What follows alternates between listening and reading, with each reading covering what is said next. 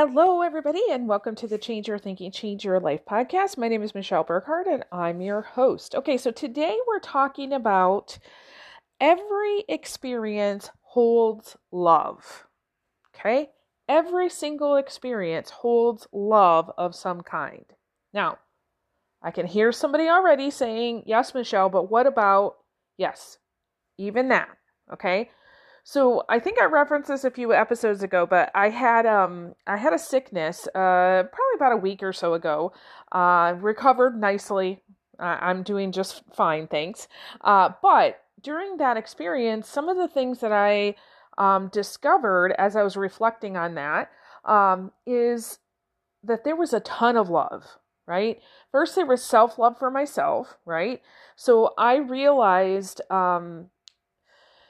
I think I started not feeling well on Friday, and I started to pay attention, started to make some changes in my diet, making sure I was drinking water, getting a little bit of exercise, seeing if that helped. Saturday, I was like, oh no, today is a rest day. I don't care what is on my schedule. I am just going to rest. So I went ahead and did that as much as I could. I started taking some medication to manage some of the symptoms, but the symptoms were really not that bad.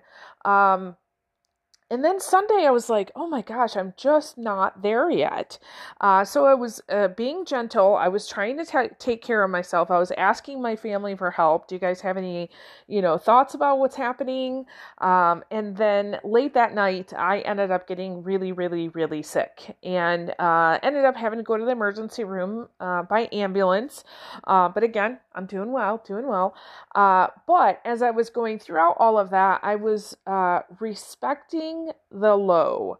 So for those of you who've heard me teach on this, there's a natural rhythm, highs and lows, right? There's cycles to everything. And when you're in a physical low like that, any low really, but particularly a physical one, the more that you can honor the low, which is saying, I recognize that this is where I'm at and I'm not going to fight myself, the quicker you can come out of it. Now, sometimes you're in a really, really low like that and you're going to need some help, right? So self-love for me also included saying, I need help. I can't do this on my own anymore. After a few days, I needed help. So the next kind of help that came for me really was that family love, right?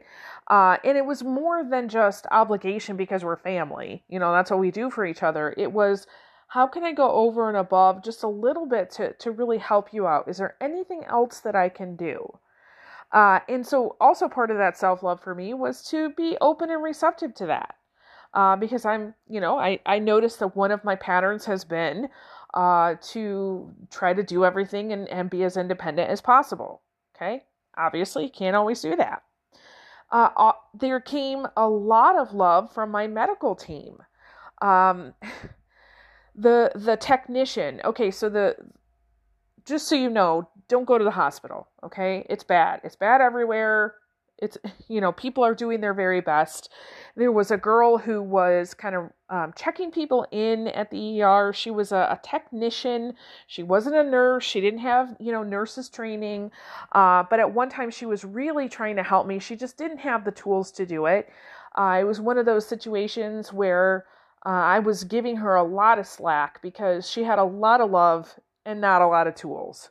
And I was just trying in whatever way I could, not only to say thank you, but just to try to have love in my heart for her because I knew she was really trying to help. And then, of course, the nurses that I dealt with, they had a lot of love.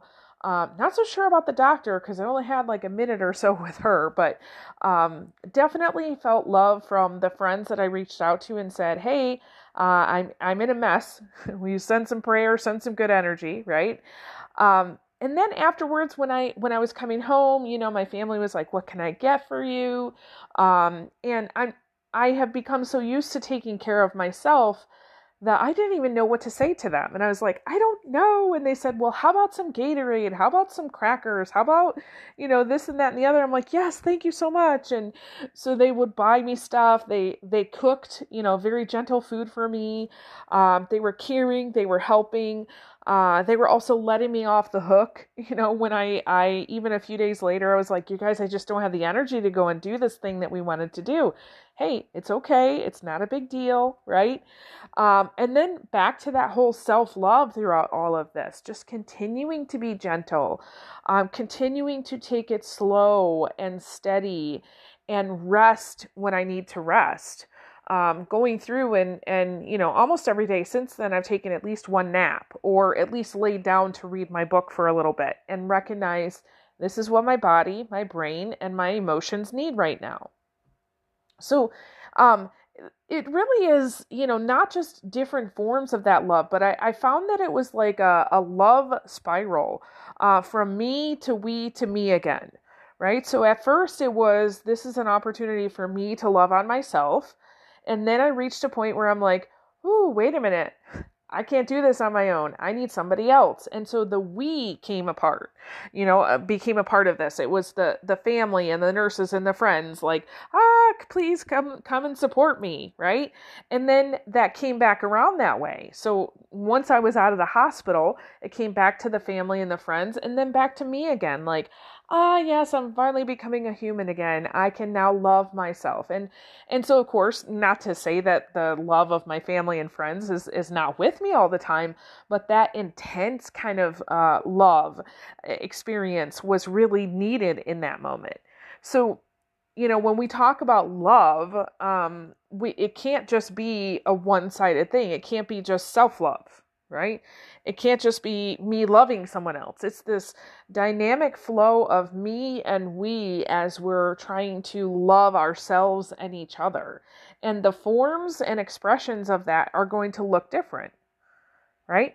So even in this, there was a ton of love there. And hey, how cool would it be to focus on these kinds of ideas when you're not sick? Right? When things are going really well, to reach out to your friends and family and say, hey, things are going really well, and I would like them to go better. Would you send some prayers up for me? I would love to pray for you or to do some energy work for you if that's what you would like. If somebody comes to me and says, hey, everything is great, I want it to be even better. Heck yeah, man, let's go. Let's do that. Right? So remember, every single experience has love in it. Okay, you might have to search a little bit more than others to find it, but I promise you it's there. All right. So with that, I release you into the wild. Go forth and prosper. Have an amazing day. We'll catch you next time. All right. Bye-bye.